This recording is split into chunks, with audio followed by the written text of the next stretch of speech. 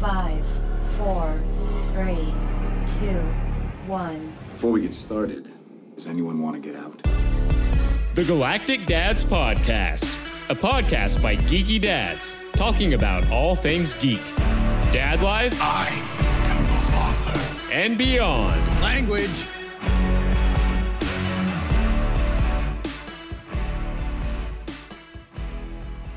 Hey, everybody. Welcome to episode 94 of the Galactic Dads Podcast. I am Brennan, and I am back to let you know that we are your dad destination for all things geek, dad life, and beyond. That can include bits of dad advice for any of your daddy issues. We talk comics, video games, TV shows, movies, and so much more. We're all about that geeky pop culture vibe. I love it. Yeah, absolutely. Whatever we want to talk about, we're probably going to talk about. Yeah. Today, though, obviously, I am joined by Laser Eric. Hey, what's How you happening? doing? And I'm also happy to tell you guys we're going to dive into Thor Love and Thunder. Yeah. That is what we're after today. Yeah. But before we do that, we, of course, want to cover all of our normal daddy bases. Normally, we always get things started off the right way. And we do that with our beers of the week. So I'm going to go ahead and get that going.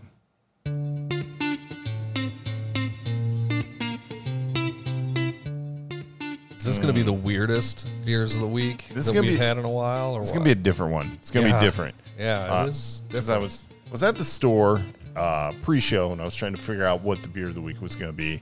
And I just couldn't shake an end cap that I kept walking by. So we decided to try something new, try something different. And with that, we're going to do the Mountain Dew Hards. Mountain Dew Hard Seltzer. Yeah, they are, they're a 5% alcohol by volume beverage. Obviously, they're 21 and up. It is a seltzer. It's a malt beverage with natural flavors, artificial sweetener, and certified color. And, of course, it's got Yellow 5 up in there. The good news is there's only 100 calories per 12-ounce serving. So it's That's a still good healthy. There's no sugar, apparently. So it's healthy Mountain Dew. And I'm ready to crack the Baja Blast one. Make me feel like I'm at Taco Bell. I'm looking forward to trying that. I've got the black cherry per your recommendation. This one's actually That one's not bad. No, I like it. It's kind of code reddish. So it looks like this is brewed by Green Rebel Brewing Company in Memphis, Tennessee, in collaboration with the Boston Beer Company. So I guess Boston Beer Company probably had the licensing in the partnership with Pepsi to do this. Can art's pretty cool. I like it. It doesn't taste like a normal seltzer, but I'm enjoying this more than I want to admit. Dude, that's dangerous. Is it? That's like dangerously That's my good. next one is the Baja Blast, so I got to get through this Because one. I feel like it's like a Baja Blast from Taco Bell with just a little tiny bite on the end of No it. kidding. Ooh. Yeah. Oh, does it come with a Mexican pizza? No, but Damn, even if it I'd be did, sold. you couldn't get out. You couldn't do that now. Yeah, They're no sold out. kidding. But Forever. it's actually not bad. So we'll try other ones throughout the episode, but yeah, not bad at all. Yeah. Not bad. Yeah. Okay. I'm impressed. So yeah, let's keep it moving. Normally my track thing's going crazy here, but anyway, let's just jump right into daddy issues. I've got one Let's do that really got me going, man. Today, let me tell you guys all about it.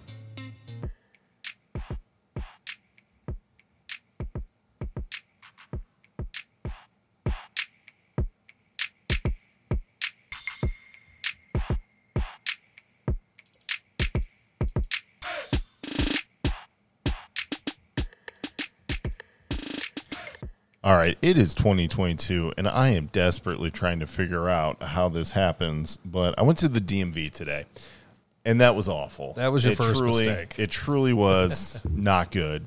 It's the middle of the month, so I figured I'd have a pretty good shot here, right? Like, nobody's last minute paying taxes or getting their car plated like I thought we'd be good. No, my dude, I walked in, and they were out the door. People just waiting out the door, and I thought, oh, that's not good. That doesn't make any sense. It's right in the middle of the month, so you're past all the people that waited an extra week after their stuff expired. Right. Or Yeah. years, whatever. Well, yeah, of course. We're looking at you, Jedi John. That's not the point. Anyway, I knew that was going to be a problem as soon as I saw that. I went inside. people everywhere. I thought this is a super spreader event, but I need a new driver's license because mine's expired and I'll be traveling next week. Whoops. For San Diego Comic-Con. Yeah, rub it in. Rub it in. I Yeah, will. go ahead. I will pepper that throughout just to make sure everybody's on board.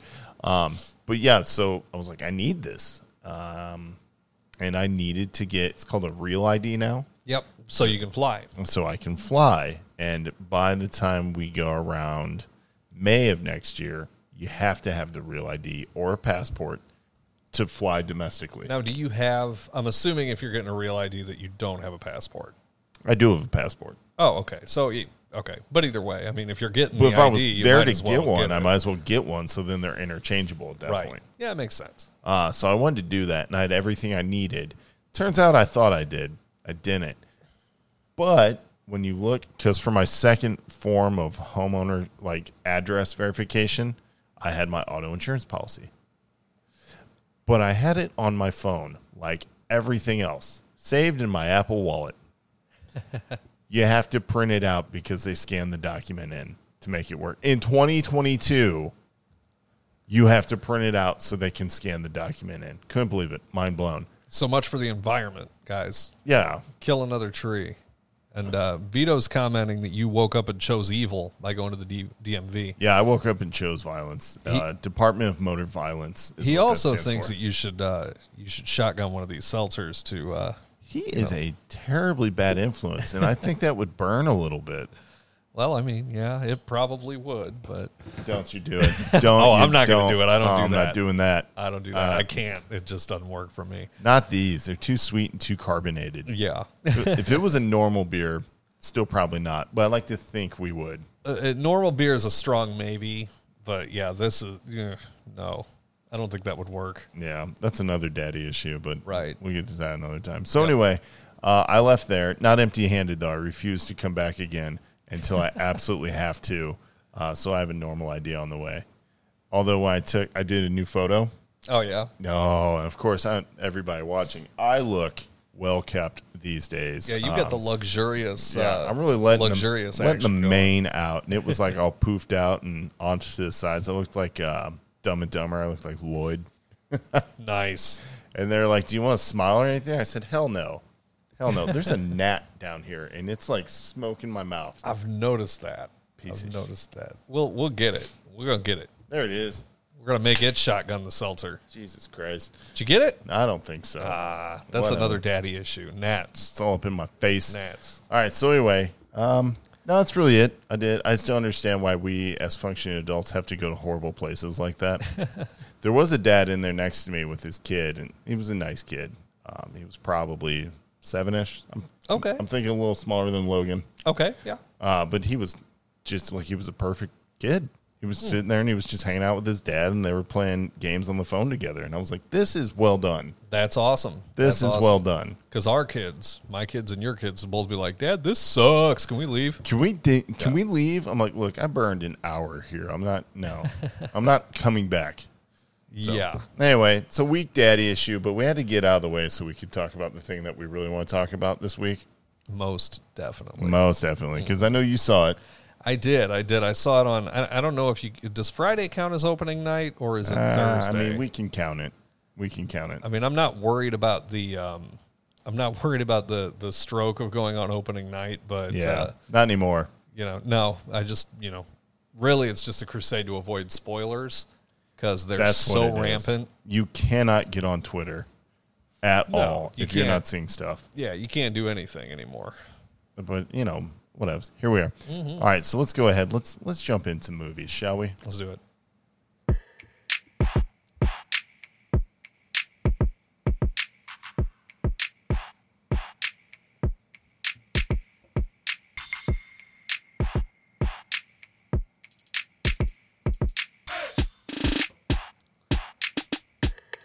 All right. It was a good movie. We're going to start off like that. This is how I felt about Thor: Love and Thunder. I was entertained. It was a Marvel movie. Dude, I loved it. Let's start with that. I loved it. It was a blast to watch. it's not the most serious piece of Marvel Entertainment. It's not serious at all. It's a comedy. But I didn't want it to be serious, especially after, I mean, let's be honest, the past few have been a little heavy. Especially Doctor Strange was real heavy in a lot of places. That's true. That's true. It was kind of nice to have some levity there. I loved the movie. It was... I don't think it was as good as Ragnarok, but I think it's a lot better than the critics are giving it. Yeah, I mean, my only real problem with the movie, because I had to think about this for a little bit. Again, it's a good movie. I was entertained. And a lot of stuff you just watch happen, you go, that's just ridiculous. This is ridiculous. And that's kind of the fun of it. Of course, it's ridiculous. You're watching a freaking space Viking. Dude, yeah. those goats. Yeah. Oh, my God. I forget their name. One's like Gnasher, and the other one's It's like Tooth Gnasher and Tooth Grinder or something. Yeah. And I was trying to figure out who the actor for the alien was that gave Thor those goats. Oh, yeah. I don't know. Because he's in full-on alien makeup and stuff, and you're like, no, I know this guy. Like, I can see him. I just can't place him. Yeah. But anyway, so my biggest grief with the film was, one, it starts out very... it's like Christian Bale, and he's Christian Bale. Like, I don't know that the guy knows how to do comedy, except I think he can. I think he can do comedy, but I get what you're saying. Like, he sold that role. And, yes, he did. I mean, hell, Christian Bale was a fantastic Gore. Yeah, by the way. he is a great Gore the God Butcher. I was on his side after the first scene of the movie. Honestly, After the cold open, I was like, God, I that don't blame cold this dude. open was tough. Kill everyone, go. And it's it's funny because I sit there and this happens every time, and Marvel and Disney are not immune to it, but we're gonna probably have some spoilers here, however light, but spoilers in 3, 2, 1. When he's sitting there and he's holding his daughter, and you can kind of tell like where it's going. Oh yeah, and where his motivation. Yeah, that she's going to die. Like, I'm sitting there, I'm like, you're not going to kill a kid in the first 3 minutes of this movie. I'm going to be pissed. Oh yeah, no, they do. Yeah, they did. Yeah, they did. Not in graphic fashion, not anything that's going to like put you off. She but just dies of exposure and heartbreaking. Yeah, I mean, it was terrible. Yeah, it was really bad. This is the part that really bothers me. Is because he's sitting there praying for her to the gods. Yeah. And she just, no prayers are answered. And then he gets to meet a god whom he just so happened to be praying to after the fact. Right. And he finds out that they do not care about him. Nope. At all. Nope. They don't want nothing to do with him. And then, of course, the Necro Sword shows up. And it changes his whole perspective on things. Yeah, they had just killed the previous owner of the Necro Sword, and then the Necro Sword found its new host. I guess you could say, not to be all symbiotic about it, but it is kind of tracks. So the Necro Sword in the comic books is the sword of the symbiotes, which think Venom, Cletus Kasady, Carnage.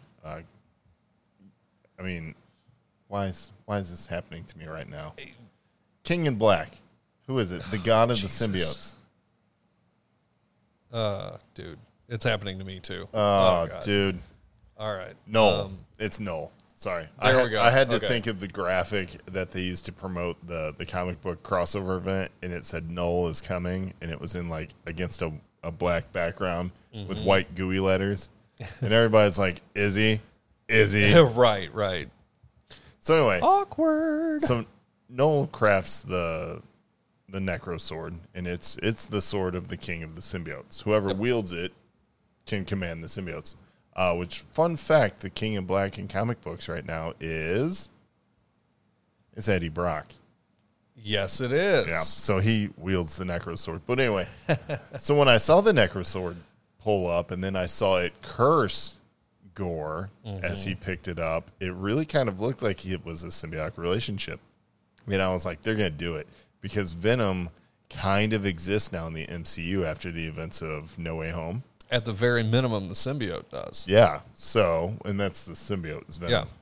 Yeah. Oh, yeah. So I was like, dude, they're going to do it. They come real close, but they don't actually say it. And you're like, ooh, okay.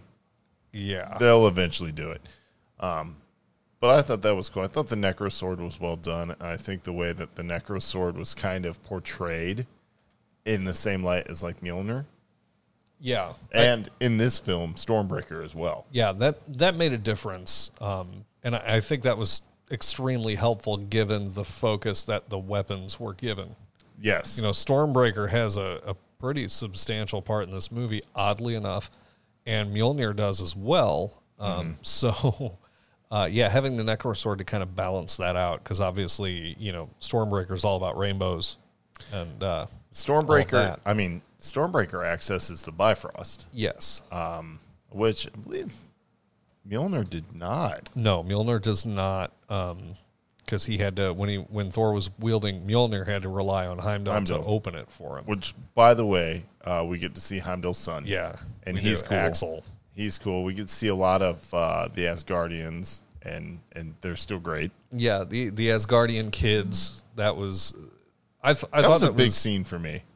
When you see the kids and how they react. Yes. I thought that was cool. Yeah, the whole thing with the children, and I was surprised at how quickly Gore and Thor Meet? Yeah, they it's meet fast. early, like within the first 15, 20 minutes of the movie. And I'm like, It is. man. It's like within the first 20 for sure. But remember, they're doing something else in that scene too.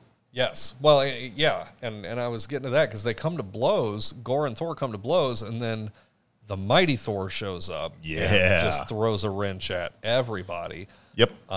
But I did like how they found a solid way to get Thor and the Asgardians into the mix with this whole thing. They did. They actually made the Asgardians matter. Yes. To where they are active participants in this fight. Right. And considering the exposure of all the other gods in this movie, it was good to see, you know, that the focus was more on the Asgardians and not so much on what it could have been, which would have been Zeus and all of the other gods that show up. Well, I do think that this movie, again, into this film, Thor will return. Yep. Interestingly enough, they don't specify which Thor, They don't. which and I think they did on purpose. so 'cause- something I thought was funny is I came across an article today that apparently when Taika Waititi was asked about that, his response was, "Well, yeah, we saw that in the final cut too, and Chris and I were both pretty surprised." yeah. So, you know, and that could be Taika BSing, you know, or that could be him. You know, there's nothing saying Taika's going to do the next Thor movie if there is a fifth Thor movie. Anything's possible, but I thought that was funny. You know what? I feel like he will do it. I kind of hope he doesn't.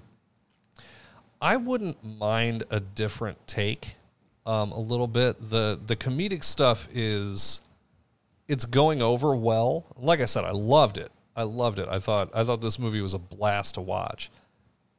But it does make Thor into a bit of a punchline.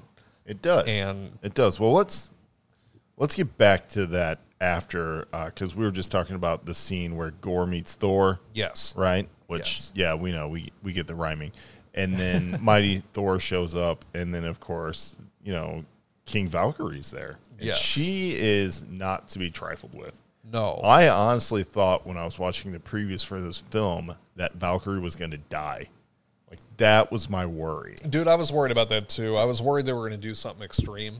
Yeah. And, I mean, they do, but she's fine. Like, spoiler alerts. Yeah, she Valkyrie's okay. fine. Yeah. Yeah. They played off the, you know, they did some extreme stuff with the cast, but they played it off pretty well. Yes, they did. You know, in general. Yeah. And Like, Thor's butt, like, was played off very nicely. Yeah.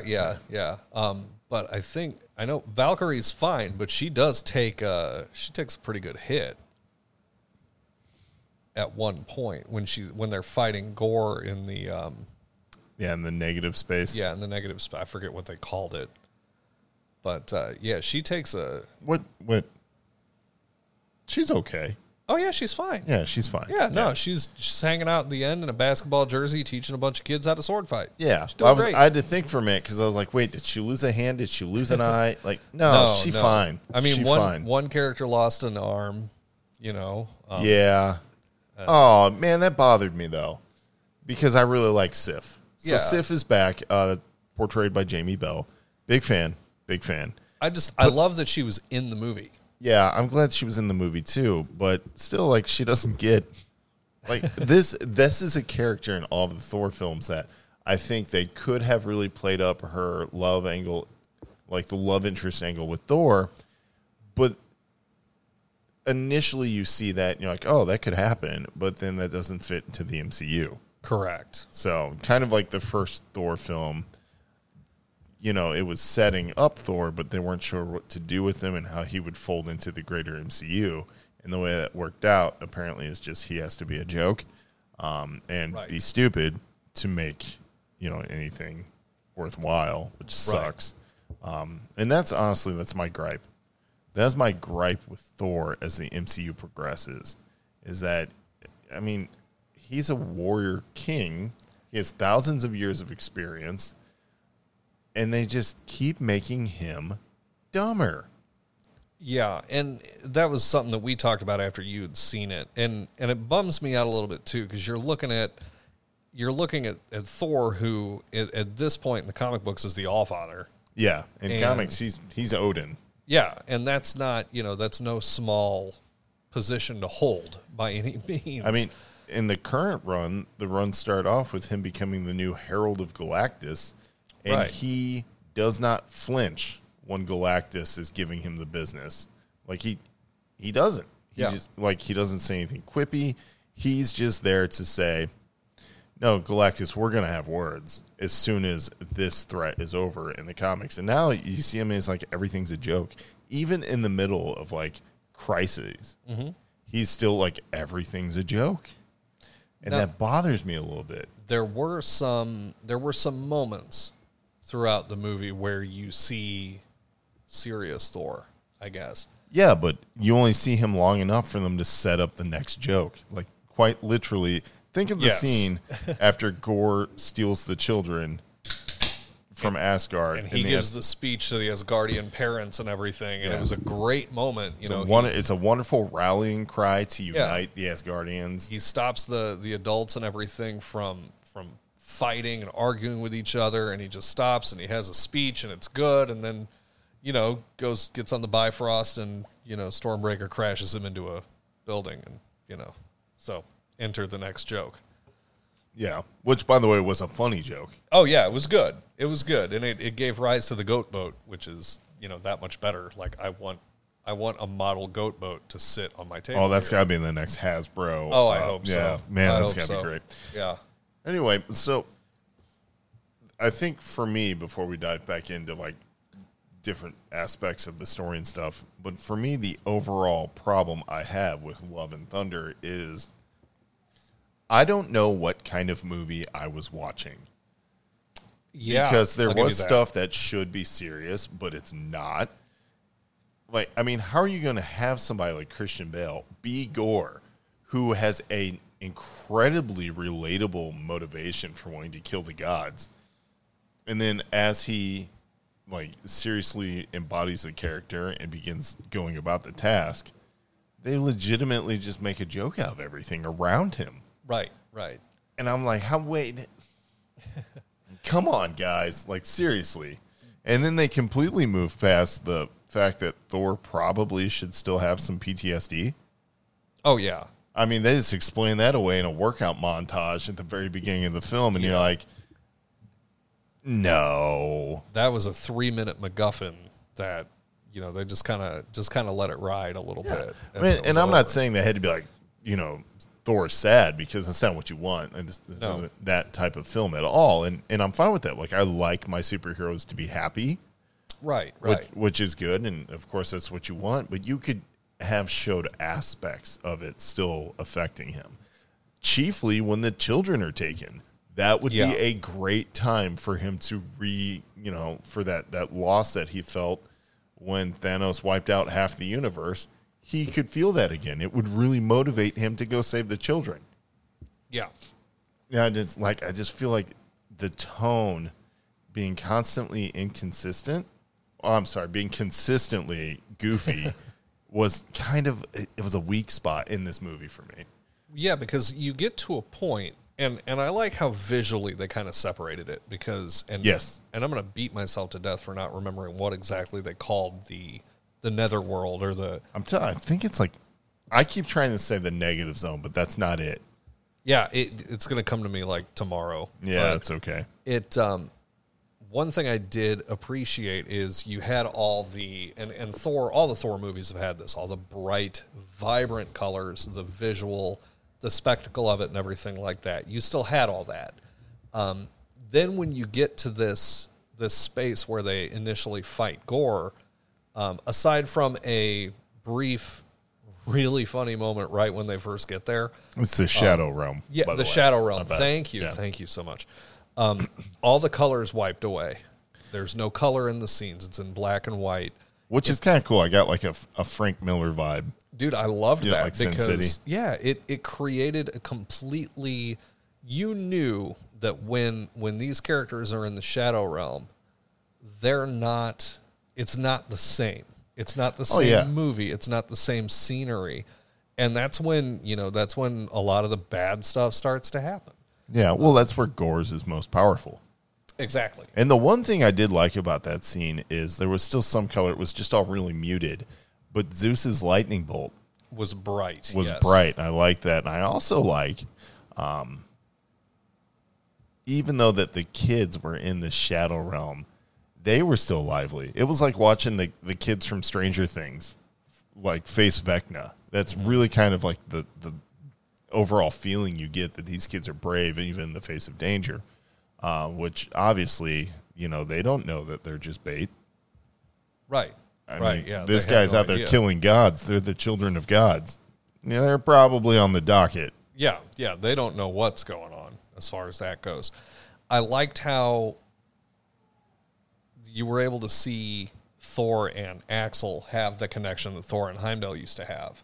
Which was awesome. I really by the way. liked that, which I think that also kind of helped bring about a little bit of maturity in Thor because he's got to kind of, chill these I agree. kids out I agree. and keep them on ice a little bit.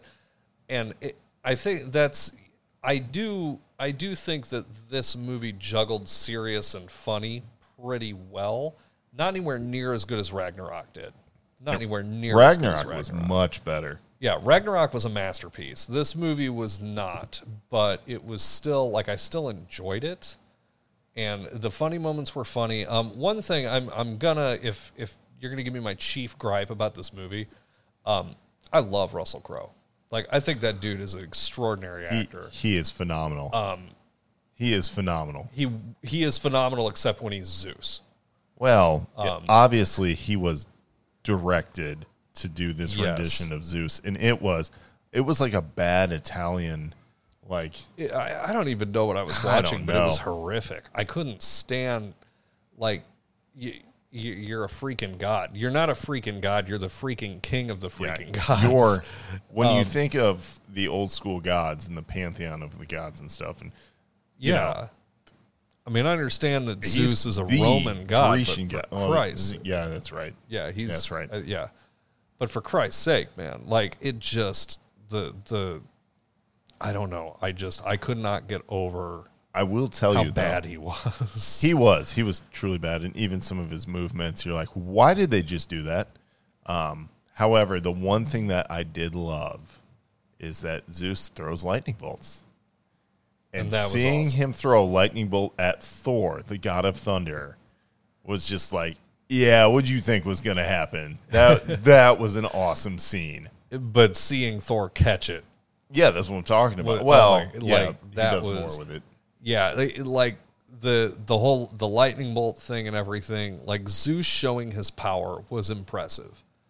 But when him and Thor have words, and then Zeus decides to throw the lightning bolt at Thor, and Thor just catches it and throws it right back at him. Like that was badass.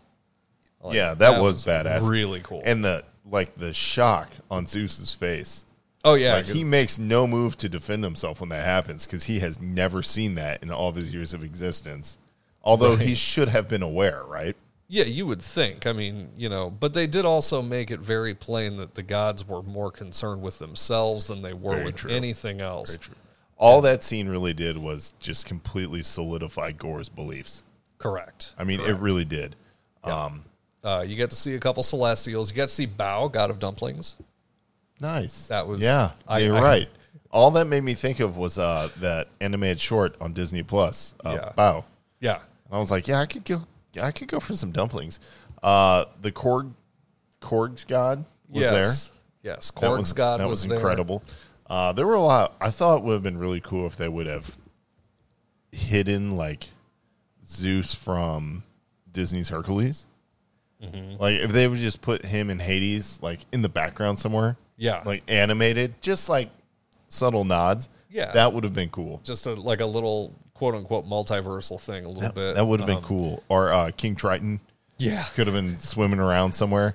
Like, I mean, Disney owns so many characters that it would have been fun just to do that. Yeah, it would have been. They could have done a couple of things like that. And you're like, you cannot tell me Taika Waititi is above putting Roger Rabbit in a film. Like, you could have gotten animated Disney characters in that film. He'd be like, hell yeah. Oh, without a doubt. Hell yeah. Without a doubt.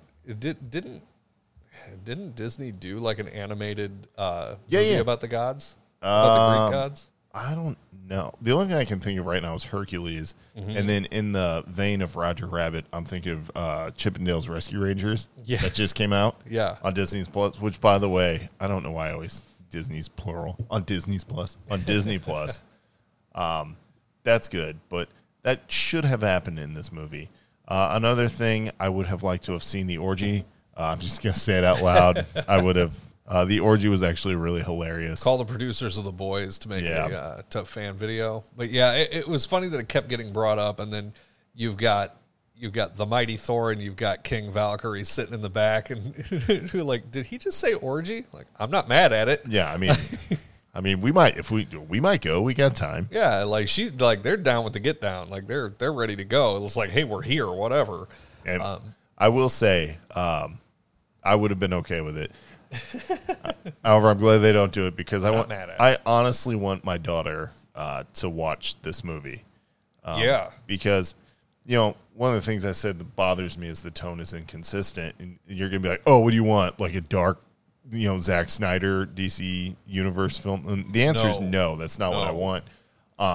For me, selfishly, when I watch things, I want the story to be consistent and the same and that kind of stuff. However, the one thing I really like about this movie is I have a daughter who's 5. Mm-hmm.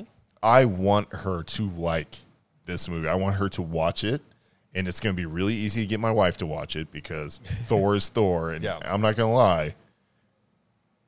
You get to see he's Thor. But I mean, okay. Yeah, whatever. Anyway. It looks better than mine. I mean, whatever. Way I'm not better than mine. To say that, But, you also get to see there's just this incredible kind of like, I don't even know how the best way to say it is, aside from there's a great growth of Thor as like a parental figure.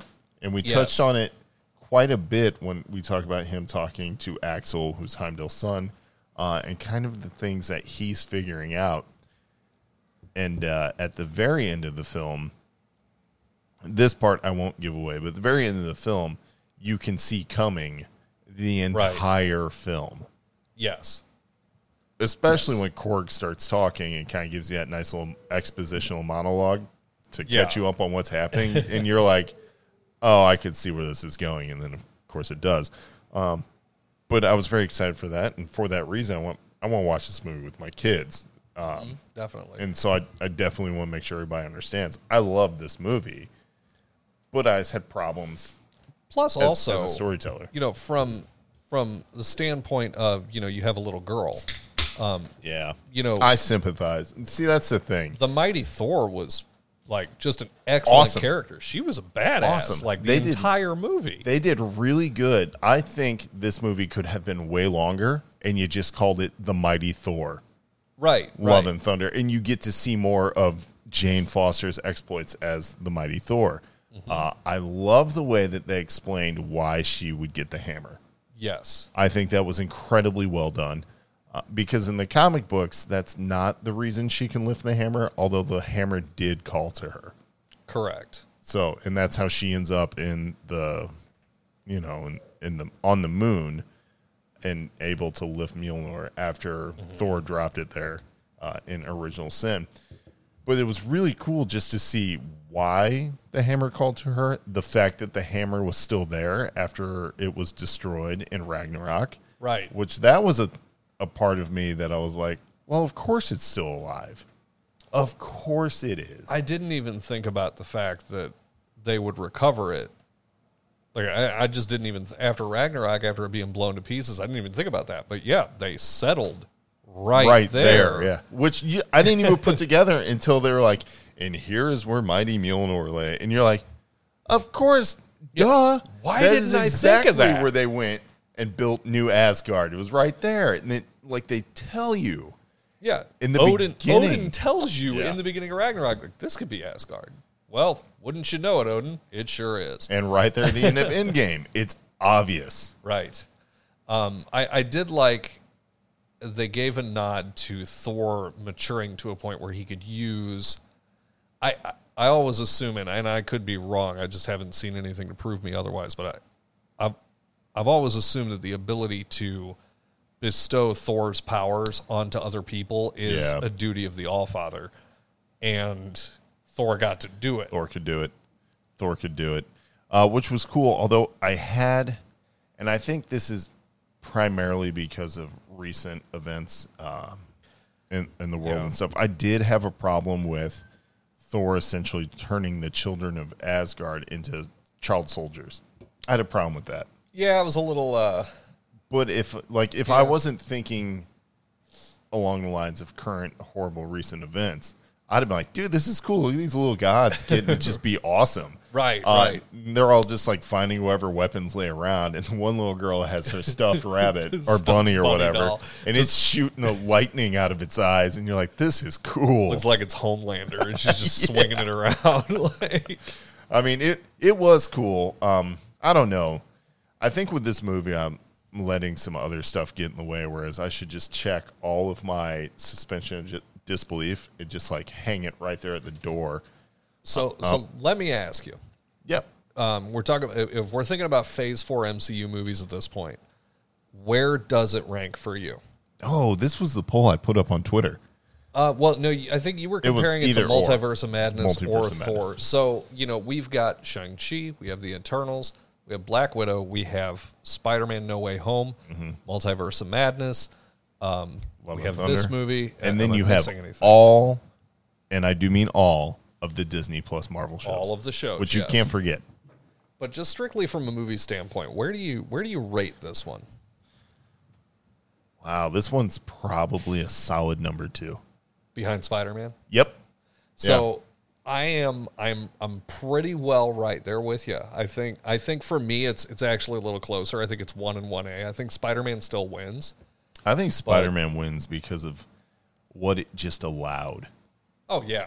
You know what I mean? Like, Spider-Man goes, we know what you're all thinking. And we are talking about No Way Home, of course. But that was the movie where everybody was like, this is what's going to happen in Phase 4. Like, we're going to see it. We're going to see the multiverse. Because it's briefly mentioned before in WandaVision. And then all of a sudden, the door's portal is open. And it is 100% confirmed. And that is such a huge moment, not only just for the direction of the MCU itself in Phase 4, but this is huge fan service moment. Yeah, that's it. Spider-Man had the greatest fan service, and it also confirmed, we said it on this show, our friends on other shows said the same thing, said the possibilities realistically are endless. with this multiverse theory and everything. And Spider-Man, what they did with Spider-Man said, yeah, you guys think that anything and everything can happen. Oh, you're right. Yeah. And then they did it. And that, I think that's what gives it the edge for me. I think from sheer entertainment, I think this movie is I think Thor Love and Thunder is probably more entertaining. Like, I think if I'm going to put something on while I clean the house, it's going to be Thor. But if I want to put something on and seriously watch it, it'll be Spider-Man. Oh, yeah. think- If No Way Home is on, I'm sitting down. Right, yeah. With this movie, I'll pause in scenes, but I'll keep going and doing what I'm doing. Yeah. But I mean, that's, you consider all of the material that is part of it. That's pretty freaking awesome. Yeah. I agree. There's nothing wrong with that. And the movie still does a whole lot of incredibly awesome things too, like the way it shows you the more it explores all of Thor's looks throughout his comic book history.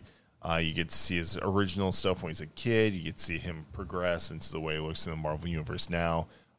His nod as Thor as a Ravager while he's with the Guardians of the Galaxy was really cool because all that is just him as Thunderstrike or Eric Masterson in the mid-90s, which was awesome. So you get that look at Thor as well. Then, of course, you get the mighty Thor, who is Jane Foster, and you get to see that piece of kind of the more recent Thor history.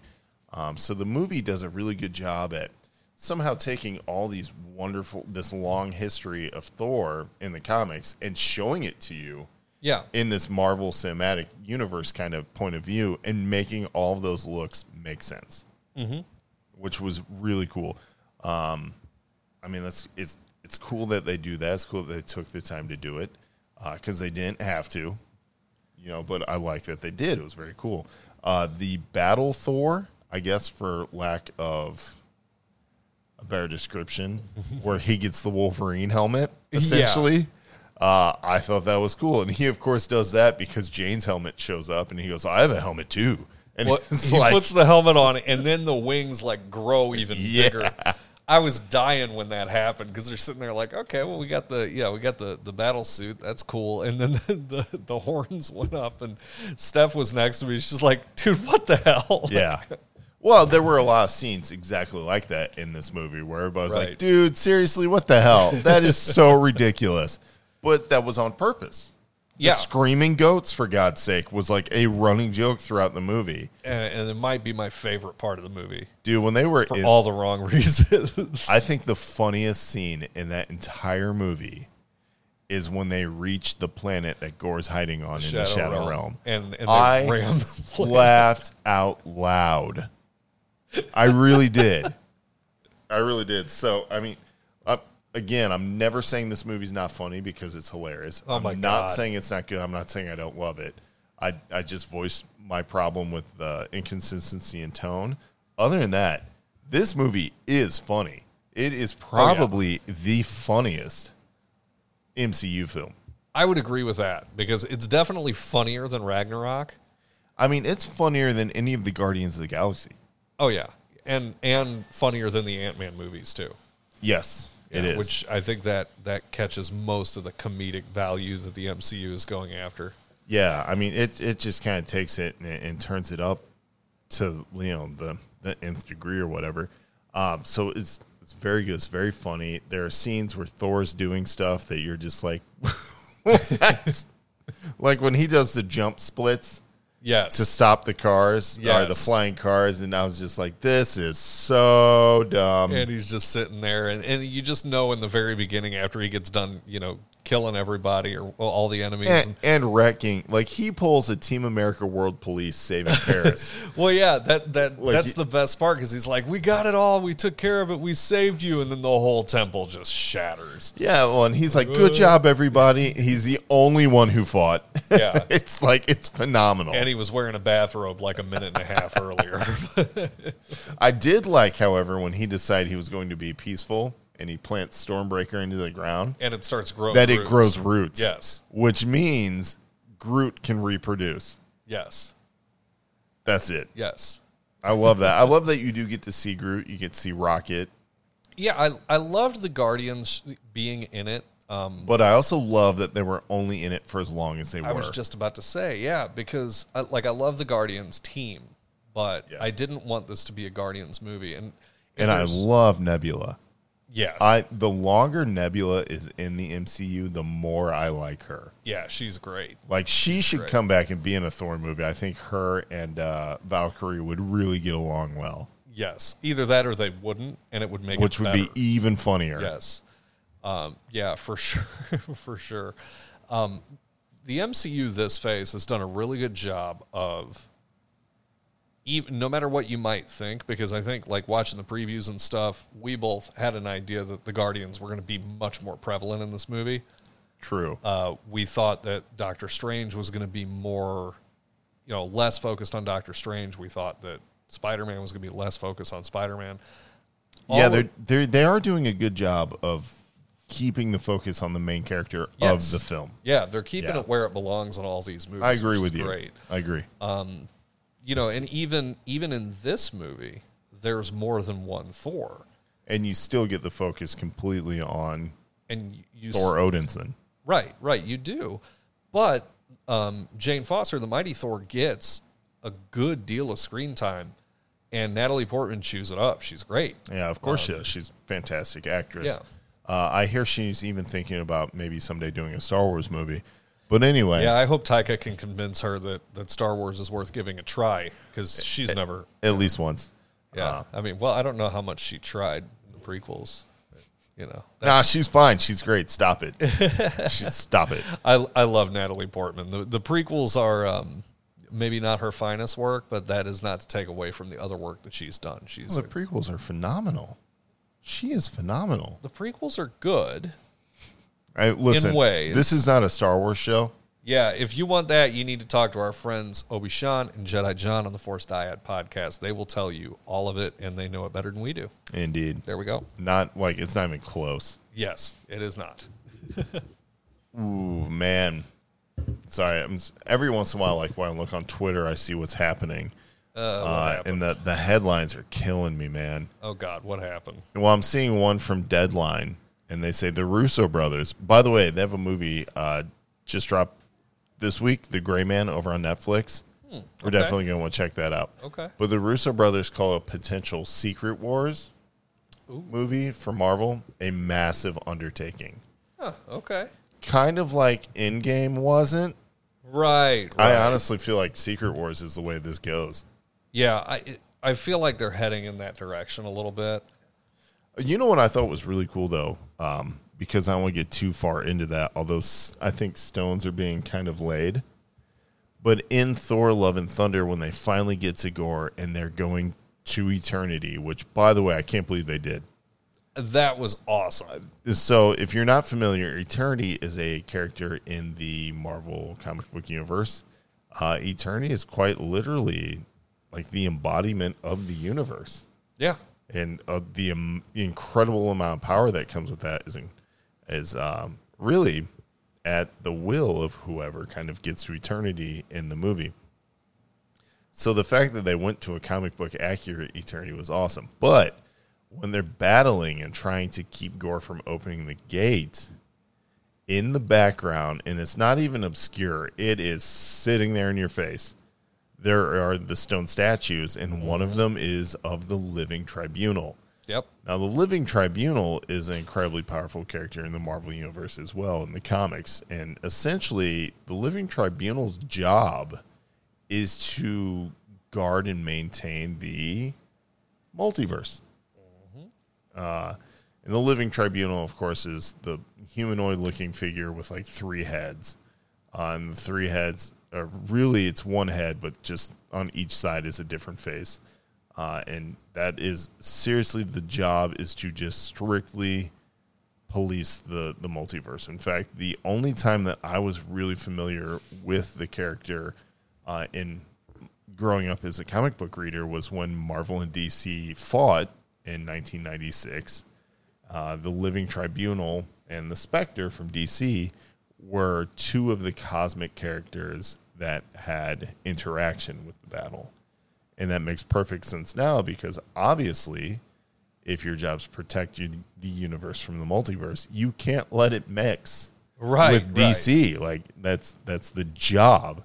And so for them to kind of keep showing the Living Tribunal, because he's appeared, he was there, I believe, in Loki, and he popped up somewhere else in the background. But in this time, he was much more prevalent. Oh, no. He showed up during the portal scenes in Multiverse of Madness. Yes. Yeah, he did. That's where he was. He did. So now, like, he's a recurring element in the background of these films, which is kind of a big deal. I think that somehow the Living Tribunal is going to play a much bigger role as we move on out of Phase 4 into 5.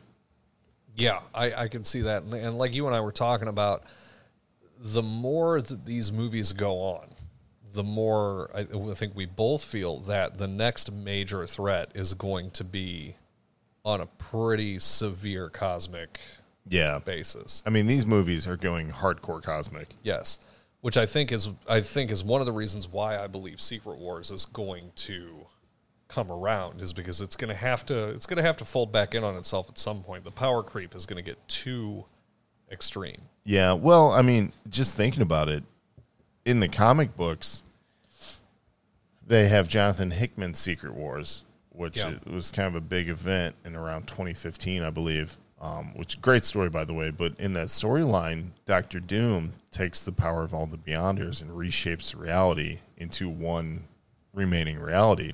Yeah. I think that's the way this is moving. I really do.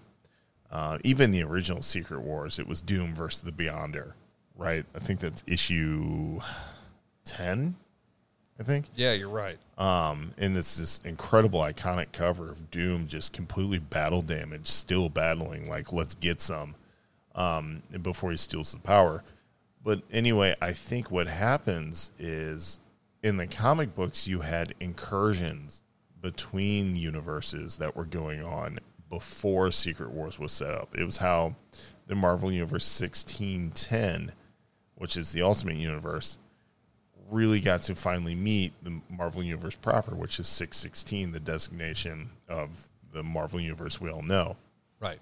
So, I mean, these things are happening, and incursions are now very real because of Multiverse of Madness. Yeah, because the post-credit scene with Cleon. Mm-hmm. In fact, when Steven leaves, it's to go battle another incursion. And I think you're moments away from an incursion here. Yeah, I think so. So, incursions, of course, lead to Secret Wars, and I think everything's kind of moving that way. I think you're going to get more of that in Ant-Man. Quantumania? For sure. I'd read an article that they have a pre-screen of the movie out. And I don't know if this is true or not. You know the internet. You know what Abraham Lincoln said, right? Don't believe everything you heard on the internet. But but anyway, apparently there was a pre-screen of Ant-Man and Quantumania done, and that was a comment that was made, is that, you know, obviously Kang is very heavily involved, but Kang also fights another multidimensional being in this movie, and there's also possible, you know, lead up to a formation of another team. I don't know, you know, we don't know if any of that's true, because, Ant-Man's next year, isn't it? Yeah, Quantumania, I think, is more towards mid or late 2023. Yeah, so, I mean, it's possible that it's done and it's in post. You know, that wouldn't surprise me, the way that Marvel does this stuff, but we had a long way to go before we need to worry about that. I think the next one is Black Panther, if I'm not mistaken. Yes, it is. Yeah, in November. I think everybody's wondering if we're going to meet Namor in there, and honestly, I think we will. Yeah, I think so, too. It makes sense. Given who we met in the mid-credit scene at the end of Thor: Love and Thunder. Mm-hmm. Yeah, exactly. I also want to meet Storm in Black Panther. I want to meet Storm so bad. I think we're going to get her. But I don't know. That remains to be seen. We got a few months, so we can speculate till then. That's true. Absolutely. All right. Well, let's move it along then. Let's give final wraps on Thor. I've two questions for you. Let's have it. All right. Who was your favorite character in Thor: Love and Thunder? And you cannot say Thor. Can't say Thor. I'm not going to say the goats, although I loved the goats. The goats are a running internet meme. Like, they're hilarious, but they're just one giant joke. You know, it's great. Before I answer your question, so after we saw the movie the next night, we were out with some friends, and a buddy of mine, we were talking, and he said something about, oh yeah, me and the wife saw Thor. I'm like, oh, what'd you think of it, dude? And he just looked at me, didn't answer the question, just looked at me and went, ah! I'm like, all right, there we go. But no, to answer your question, my favorite character that's not Thor would have to be Korg. All right. I thought you might go that way. So then I have a follow-up question, but please tell me why it's Korg. Well, I would have went with Jane, but you said no Thor, and she was a Thor. Oh, okay. But what I loved about Korg in the movie is the narration. I thought was really cool. The way that it was done, and the way you got him telling the story of the Space Viking. That's true. That's true. Man, he was a good narrator. They did a lot with him in this movie, and yeah, I mean, I just he had a lot of really good screen time. What happened to him at Omnipotent City was a little shocking, and a little hilarious. Well, it was scary at first. And then it becomes really fun. I was ready to throw popcorn, but then it was funny very shortly after that. I enjoyed his time on the. I enjoyed his time on the screen more than I enjoyed his time in the other movies. Even in Ragnarok, he was a good character, but his other appearances, he was just kind of there. Obviously, like in Endgame, he's just sitting there playing the PlayStation. He doesn't really serve much of a purpose. Yeah. I really feel like if Korg wasn't in this movie, I don't feel like it would have been the same. I would agree with that. So, who's the voice of Korg? Taika Waititi. Well, of course. So he's going to be in quite a bit. Oh, yeah. He was funny. Korg was great. I think Korg brought a lot of heart to the movie, which is why it was great. I would say that my favorite character, if I can't say a Thor, obviously, it's a toss-up between Gore. Yeah. I really, really liked Gore. It was the first time that it's not the first time that I've sympathized with a Marvel villain, but it's the first time I've really, really sympathized with a Marvel villain. You know what? I'll give you that. Because anybody can go, Thanos might have been right. You know what I'm saying? Right. Like, he might have been right. It's a good plan. It borderlines on genocide, but it's a good plan. Good plan, right? Yeah. Which obviously is a reference to a What If episode. That's not us actually saying that was a good plan. Speak for yourself there. Fine, but you don't get to pick the 50-50. Remember that. Right. So, you really don't sympathize with anybody like Red Skull or Loki and Avengers or anybody like that. You're like, like Dormammu. No. Obviously, you hate the villains in Winter Soldier. You hate the villains in Black Widow. But then all of a sudden, you get to Thor, Love, and Thunder. And by the way, Malekith, thank you. As I have peanut butter in my mouth. From Dark World, you're like, you're kind of a dick. Yep, definitely a dick. In this movie, it's just this dude who's really worshiping those people and really doing the right thing. He's a disciple. And then he has to watch his daughter die. And then he meets the gods, and they are just the absolute worst. Oh, yeah. Yeah, the god that he met was just such a turd. And then you learn that all the other gods behave the same way. That even turned Thor's stomach a little bit. But then, you have this incredible reason to believe in this motivation for Gore. And then he gets cursed and possessed by the Necrosword. Yeah. So you're like, he's redeemable, which, by the way, I think they show you a little bit at the end, but you still completely sympathize with him. Oh, yeah. You 100%. And even when he kidnaps the kids, it becomes pretty clear that he's not actually going to hurt them, even though his character probably should, right? Like, if he stayed true to his motivation, he probably would have. Right. But he never does. He does. I mean, they're in harm's way. Don't get me wrong, but he has the chance to just start executing them, and he doesn't. but then that speaks to his character because of how much he loved his daughter, who's about the age of the kids he takes. Exactly. And, you know, he has the opportunity. There's the scene where he's sitting with the kids. Mm-hmm. Which, by the way, is a good scene. It's a really good scene. Really good scene. And, you know, it's kind of a joke, not a funny joke, but a joke in itself, because Thor's telling the story, you know, and everything. And they're talking about how, oh, well, Thor's coming for us, and he chopped off Thanos' head. And then, you know, then Gore shows up and was like, well, you thought this was funny before. And then he rips the head off of that snake or whatever. And all the kids are freaking out. It's like, well, what's the difference? What's the difference? Is True it because story. a god did that one and I did this one? Like, what's the difference? And, yeah, that was a hell of a scene. That was a really good scene. I mean, all of them with Yeah. Gore were incredible.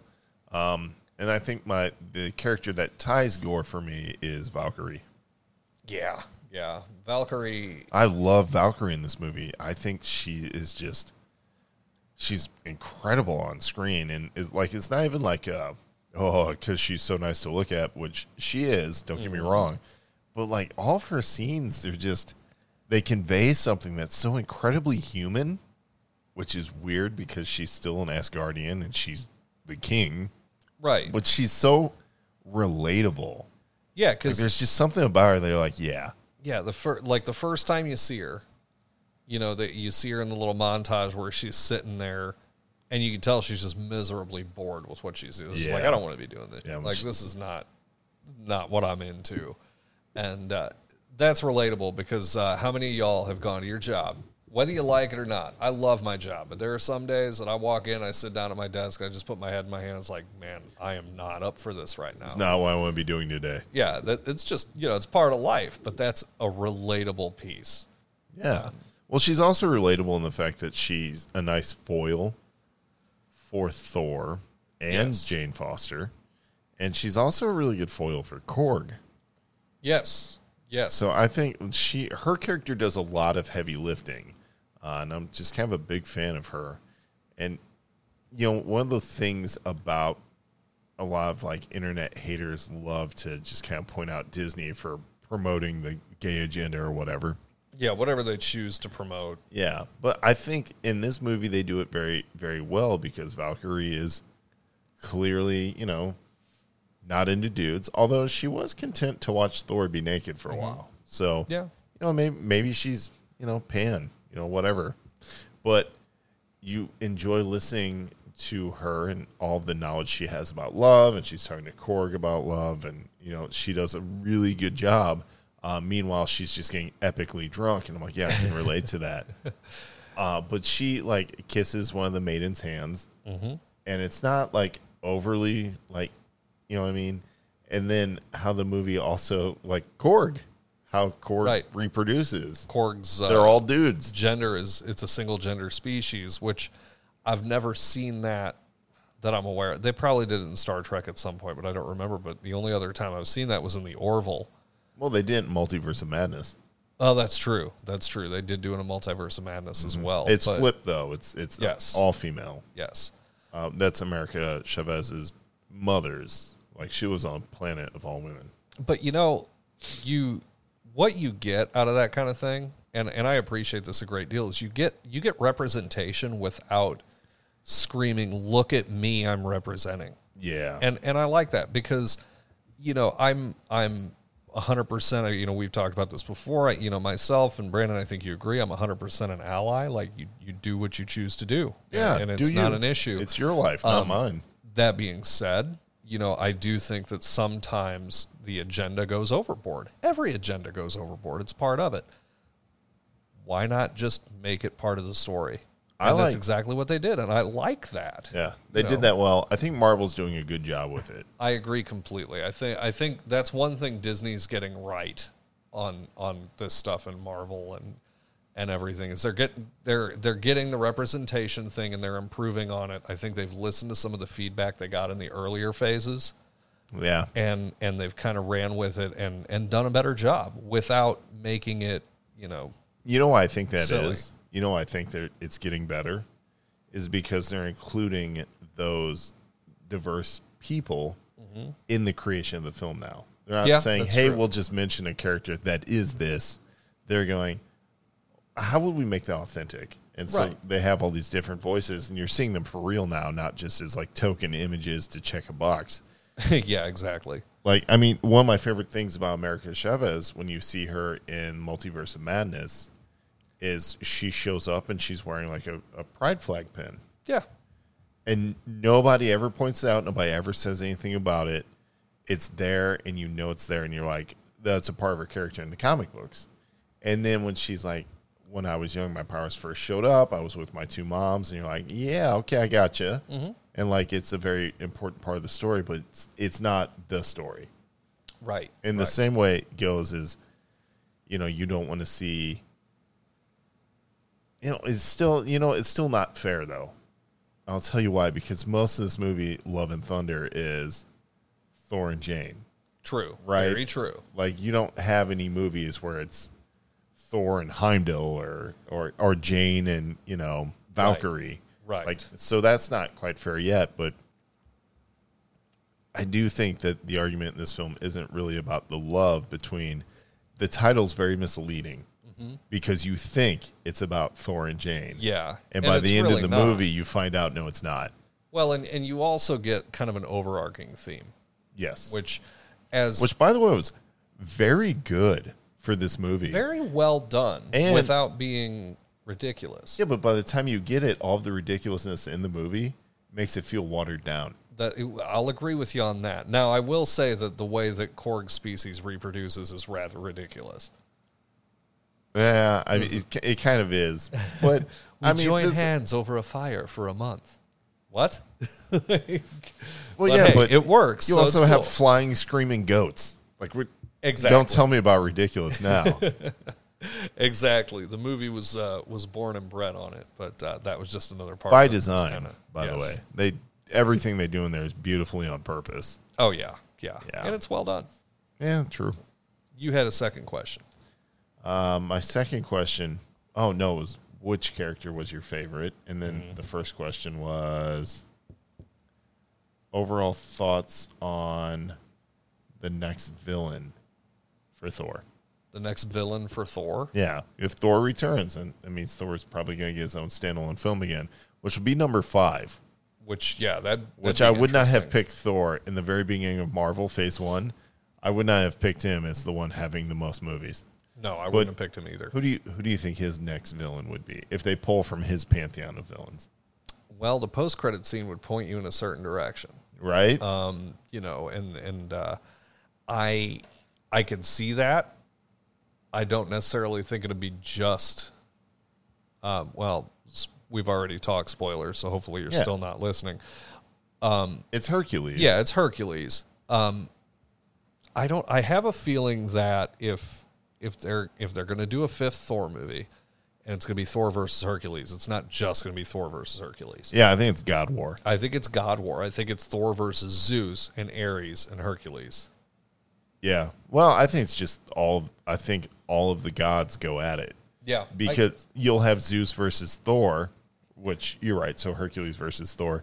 Right. But it seems like everybody there in Omniscient City kind of agreed with Thor. Like, nobody stopped him. No, nobody stopped him. And, they probably shouldn't have because Zeus was a douche. But, Right. I mean, now one thing that and Thor pointed out in the movie, he meant one of the gods that he mentioned when they were going to Omnipotent City or Omniscient City or whatever was Ra, which is an Egyptian god, the Egyptian god of war, if I'm not mistaken. I can't confirm or deny. I could be completely wrong on that. But Ra's the Egyptian god. But Ra's and an Egyptian who god. does that make you think of immediately? Khonshu and Moon Knight. Moon Knight. So that could be another landing spot for Moon Knight. And Khonshu is, if Thor 5 is God War, then That would be awesome. that would make perfect sense. That would be so cool. That'd be badass. You could bring the Egyptian gods in. You could have the Egyptian gods versus the Greek gods versus the Roman gods, which now that I'm thinking about it, I do believe Zeus is a Greek god because I believe that the Roman god is Jupiter. That's correct. Yeah. Yeah. So anyway, I fact checked myself. So there we go. But no, I think that would be a great place to go for Thor 5. Yeah, I think that's the way it goes. And I think that builds off the very, very end credit scene where Jane is in Valhalla and she sees Heimdall and they're like, welcome, everyone's here. I think that God War just lends itself to bringing back Asgardians and all the other gods from Valhalla and what have you. Yeah, they could resurrect a few that have been lost, and they kind of showed that. I forget the name of the beast that Gore killed in the very beginning of the movie, the one where he found Sif. Oh yeah, but Thor was like, he was the Fenrir. Was that Fenrir? I don't know, but that one was cool. It's like, it was one of the gentlest gods there ever was, and that you could see a resurrection there. Yeah, which would be cool. Yeah. It'd also be great to see Sif get her arm back, but whatever. And Odin. I don't know if we need to see Odin again, although I wouldn't be opposed to it. I just love Anthony Hopkins. Well, see, that's fine. That's fine. So, yeah. But anyway, all right, so let's wrap up Thor Love and Thunder, and I'll just say overall great movie. I would love to watch it again. For sure. I'm debating going to the theater to see it again. It was a lot of fun. You definitely need to see it in theaters. Oh, 100%. I was about to say, if you're on the fence about seeing this movie, do not wait to watch it on Disney+. The spectacle is worth the theater trip. It really is. It really is. I was waiting for the very last end credits scene, and I realized how much of the credits were devoted just to visual effects teams for good reason. Yeah, it was like 2 days of names. Yeah, they do a lot of really good work, and it would be a shame not to witness this on a massive screen. Yes, I agree 100%. If you're going to see it in the theaters if you can. Absolutely. Yep. Absolutely. All right, so we will skip TV this week, even though there's a lot to talk about. We're going to need stuff to talk about next week, too. That's true. So we'll skip TV, and then I think we're going to... You got anything for video games? I got one little bitty thing, nothing major, but I do have a little something. We'll hit that up, and then I will take care of toys and comics in one fell swoop. And that, of course, will drive us to our Patreon shout-outs right after our Galactic Dad Media Network update. Easy day. Let's move on. We'll do video games. Let's do it.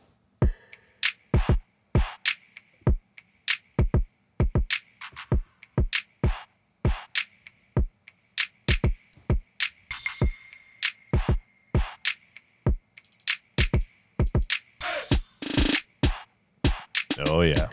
Oh, yeah. Oh, yeah. Feels good.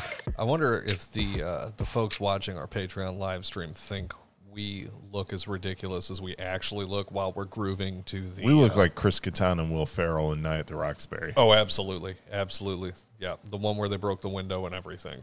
Absolutely. So, hey, did you ever play a Xbox game called Skate?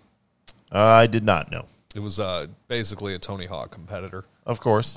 Which is pretty popular. It was a little bit more realistic than Tony Hawk. I mean... All I know about Tony Hawk's Pro Skater is that it kind of embodied my choice in music selection throughout my teenage years. Right. Tony Hawk, and it was an EA game, so that explains it. Yep. Tony Hawk's soundtrack was spare no expense. It was excellent. It was awesome. It was really good. It's still really good. It holds up. Yes.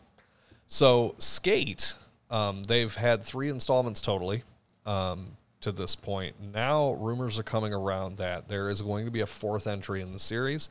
It is going to be free to play, kind of a game as a service model. It's awesome. It makes me wonder what the microtransactions are going to look like. And that's what you were. Ask BMW. Yeah, right. Yeah. Anyway, so I'm looking forward to seeing what this game's about because like Barrett likes to play Skate 3. I've got it free on Xbox Game Pass, and he likes to play it. It's it's entertaining, and I'm very curious to see how it's going to look. And a free-to-play game. I mean, these days, hell, most of the free-to-play games are making more money than the pay ones. But it's not anything that's going to be coming soon. From everything I've seen, it's been 12 years since the last one came out. So obviously, they're not in a rush to bring this out. I think it will, I think it'll make some money. I think it'll be popular. It'll be something new. which is always good at this point because it feels like everything we're playing is a battle royale or a first-person shooter. So anytime you can have something new, it's good. Hopefully we see this in the next year or two. I don't want them to rush it out by any means, but I think it'll be a good one to play. So yeah, we'll see how that goes. Like I said, I mean, it's been 12 years since Skate 3, so they've had plenty of time. So hopefully they got this thing in the hopper the right way. The other, big piece of video game news that I'm actually pretty excited about is after a 3-year hiatus, E3, the Electronic Entertainment Expo, is going to be coming back to LA. There is going to be another E3 second week of June 2023. The Entertainment Software Association is the trade group that runs the convention, and they have partnered with ReedPop, which is an event production company that helps out with New York Comic Con, Star Wars Celebration. John, you listening? So, yeah, I mean, I think this is going to be good. They've canceled it ever since COVID. I think they did a virtual one last year, which was whatever. Then the convention was canceled this year, which I was bummed about.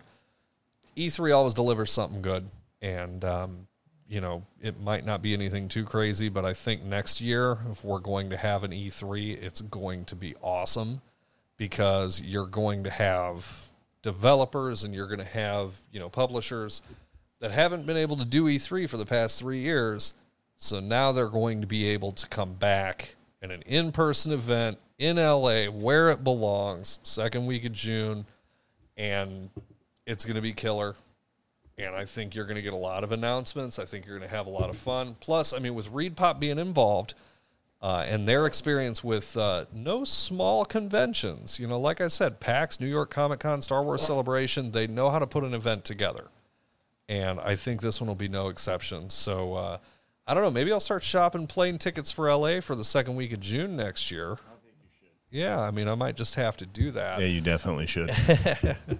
So, but yeah, E3 2023 is confirmed.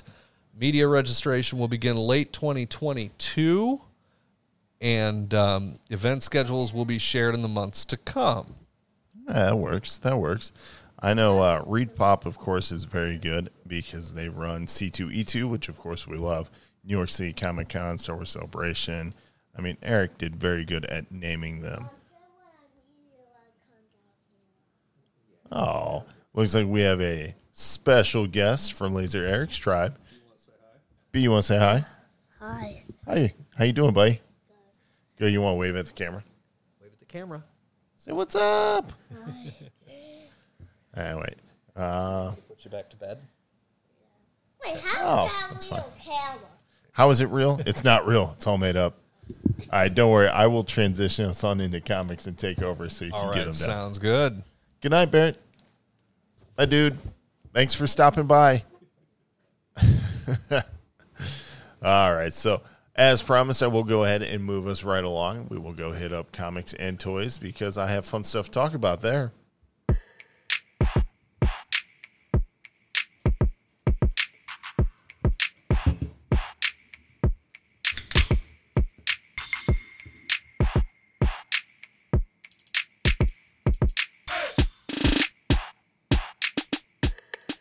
Man, I really feel like Eric did a lot of heavy lifting there on video games. Did a good job. Anyway, so we're moving into the toys and comics, which I will combine this week because typically Jedi John handles the toy segment for us, and I normally do comics. And next week, Jedi John and I will be away at San Diego Comic-Con, so we will both be covering lots of toys and comic book stuff there. So hopefully, if everything works out as planned, we will go ahead and record some San Diego sessions and get you guys lots of really awesome content, just talking about everything that's wonderful and geeky in the epicenter of all of our geek hearts, which is San Diego Comic-Con. So we're looking forward to that. So keep your eyes and ears peeled for that. Patreon subscribers will probably get to see some cool stuff on the show floor that we will share with them. And then we will probably just post other stuff randomly. I think we're going to have a great time. We've got a lot of really good stuff planned. We're just trying to figure out how we're going to run the show anyway, And by the show, I mean San Diego Comic-Con. The programming is insane. We'd probably have to go like 8 times just to be able to figure out how to run it all. But so we're definitely doing that. So that is your comic book and toy network news. And that means just keep an eye out for us because we're going to have a great time. You know, Steph actually told me that if I wanted to get a plane ticket and go down, I could. What? Which really shocked me. I can't because I just used all my vacation time to move into this house, but it's good to know I've got a wife just that do it supports me. unpaid. It's 3 days, man. You can do it. That's fair. But I think if I was able to go into the convention, it would be another conversation. But Well, I don't know how ticket transfers work, but I know some people who were going but aren't, and I don't know if they forfeited their tickets yet. Don't say that. But either way, I don't know. All right, I won't say it.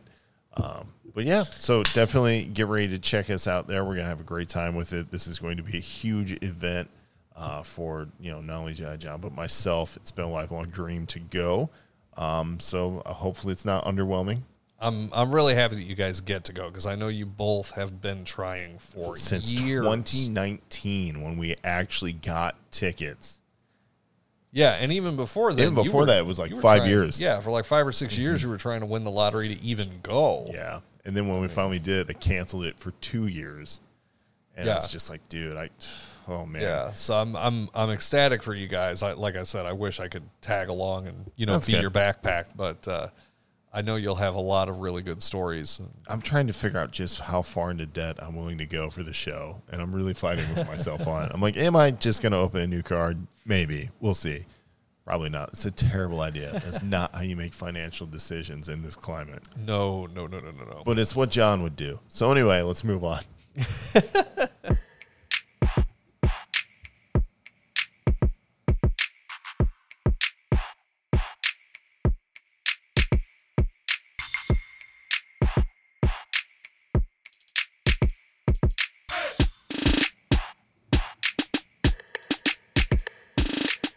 Oh, yeah.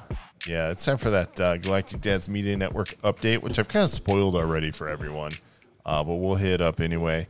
Of course, you can always check out our buddies over on the Force Dyad podcast. That, of course, is ran by Obi Sean and Jedi John. They do a lot of really awesome, good work over there on Star Wars-related stuff. And I know Obi Sean just hit up the new comic book day to get his poll list going for Star Wars-related titles, which are always phenomenal from Marvel. Yes. So he was after some new stuff this week. His poll list is growing. I didn't ask him if he picked up the first issue of The Mandalorian yet. I believe he mentioned that. Okay. In you guys' Twitter conversation, I was watching from a distance. I believe he did mention the Mandalorian as well as Crimson Reign, even though that's coming to an end. He picked up Crimson Reign. Didn't he mention War of the Bounty Hunters? He might have. Yeah, okay. So He anyway, might have, yes. so you should definitely go check them out. I know they still have episode 31 up. I think they're getting ready to release episode 32. Yes. Padme who? What? So definitely go check them out anywhere you get your podcast. They are there. That's at Force Dyad Podcast.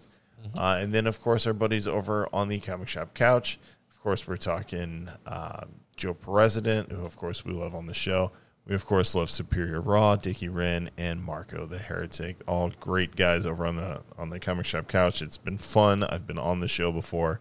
It's one of my more favorite episodes, if I'm being honest. Yeah, that was a really funny episode. I actually listened to it a couple of times. Yeah, we had a good time. Yeah, We had a really good time. So that was cool. And they have their latest episode is out, which is a lot of fun. So you should definitely go check out the Comic Shop Couch podcast, obviously wherever you get your podcast. I believe they're called audio platforms now. I think we're moving on. So yes, yeah. It's Whatever. about time to change the terminology for sure. yeah, it's okay. It's been over a decade. So yeah. Yeah, absolutely. All right, and then moving on, of course, we have our Patreon shout-outs. Even if you go over to patreon.com/galacticdads, you get the opportunity to become a patron of the show. And, of course, we love and appreciate any support you guys show. But if you go over there and you get on the producer level or above, you get mentioned on every single episode of the podcast. So now it is time. And I always like to get off started right. The first person I think should be mentioned, it's only right that they are the first person to be a Patreon supporter. And they came out of the gate hot at the producer level. And, of course, we were talking about Keith Jefferson. You know, Keith is an awesome galactic dad in his own right. He's a self-described geek, but he's been doing it for a long time. He does the cosplay at cons. He's into the retro gaming as well as the brand new gaming over on the Xbox side. I mean, the guy's just cool. He sports his Galactic Dad's merch, like an awesome dude. You can see it over on the socials. Keith Jefferson's just a great guy. He's the OG, and of course, we love him very much for his support. I've personally always got to appreciate somebody that's heavy in the retro gaming. Yeah, because it's easy to let that stuff go away. But man, like some of you guys just don't know how good the '90s were for video games, and you know, you may never understand it, and it's okay. But yeah, I've always got to have an appreciation for my fellow retro gaming fans. Yeah. Yep. He's even a little more retro than that, but he was the guy who was kind enough to download the X-Men arcade game onto a flash drive for me. Oh, man. So I could play it on my laptop, which is awesome because I love that's one of my favorite games from the 90s is the X-Men arcade game. Arcade 1-Up has a mini version of it, and don't be surprised if you see it in the background of Studio E sometime in the future. It's true. God, it's tempting every time I see it.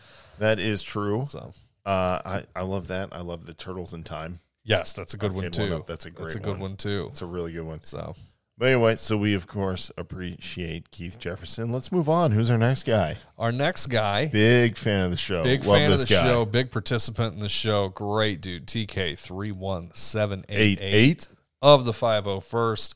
TK has been a long-time contributor, long-time friend of the show and friend of ours.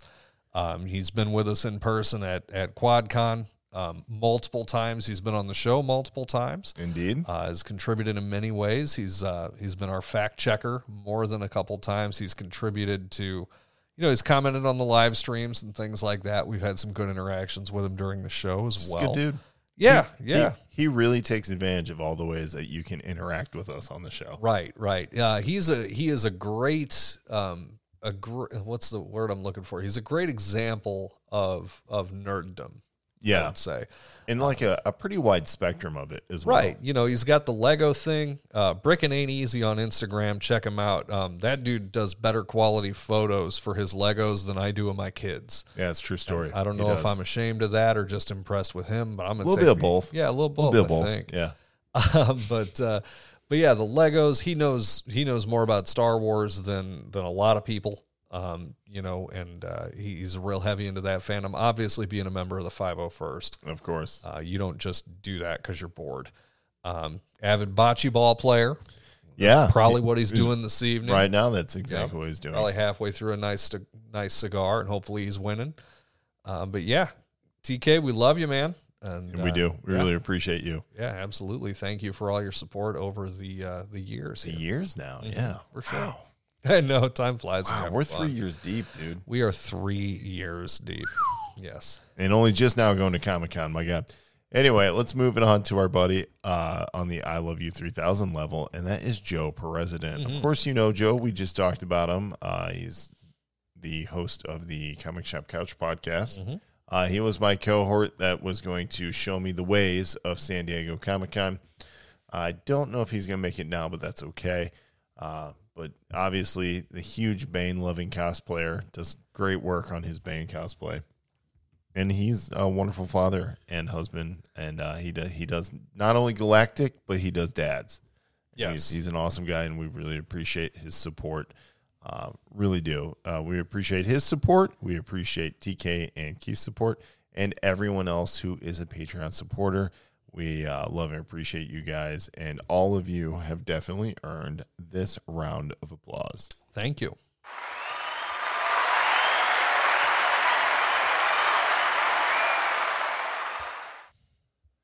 All right, so listen, that's going to do it as we finish these beers and say cheers. We thank all of you for listening. Please remember, if you're giving us a listen, leave a like, leave us a rating. That's huge. Even more important, throw a review down. It's massive, helps us on the algorithms. And, of course, share it no matter which platform that you're listening on. You can check us out on the patreon.com/Galactic Dads. You get bonus episodes such as the unrated and unedited After Hours episodes. Which, if I'm not mistaken, we got another one coming here. Yeah, real soon, we got don't one we? that's going to publish very shortly here for that. Yeah. You can check that out, plus all sorts of the live streams. You can watch us record each episode as it happens, which is cool, which means you actually get to watch episodes way before they are published. So you're very lucky there. Plus, you get your hands on some of that super sweet Galactic Dads t-shirts, hoodies, hats, stickers, all sorts of stuff that is exclusively available only to Patreon subscribers. Yes, indeed. So definitely go check that out. And we'd appreciate you if you do, or if you don't, just keep on listening. And remember, keep on doing the dad thing. Cheers. Cheers.